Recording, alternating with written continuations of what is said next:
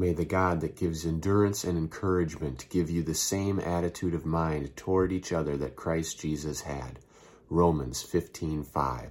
My name is Spencer Coffman, bringing you today's Social Media Ministries Ministry Minute. God gives you endurance and encouragement.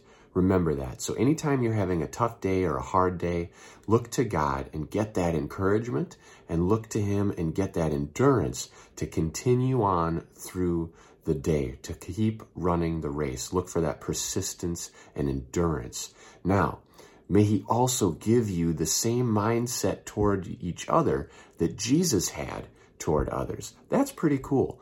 Look to God to get that mindset. Be transformed with the renewing of your mind so you can look at your fellow man and woman like Jesus would look at them, with a heart filled with love and compassion, so that you can think like Jesus would think.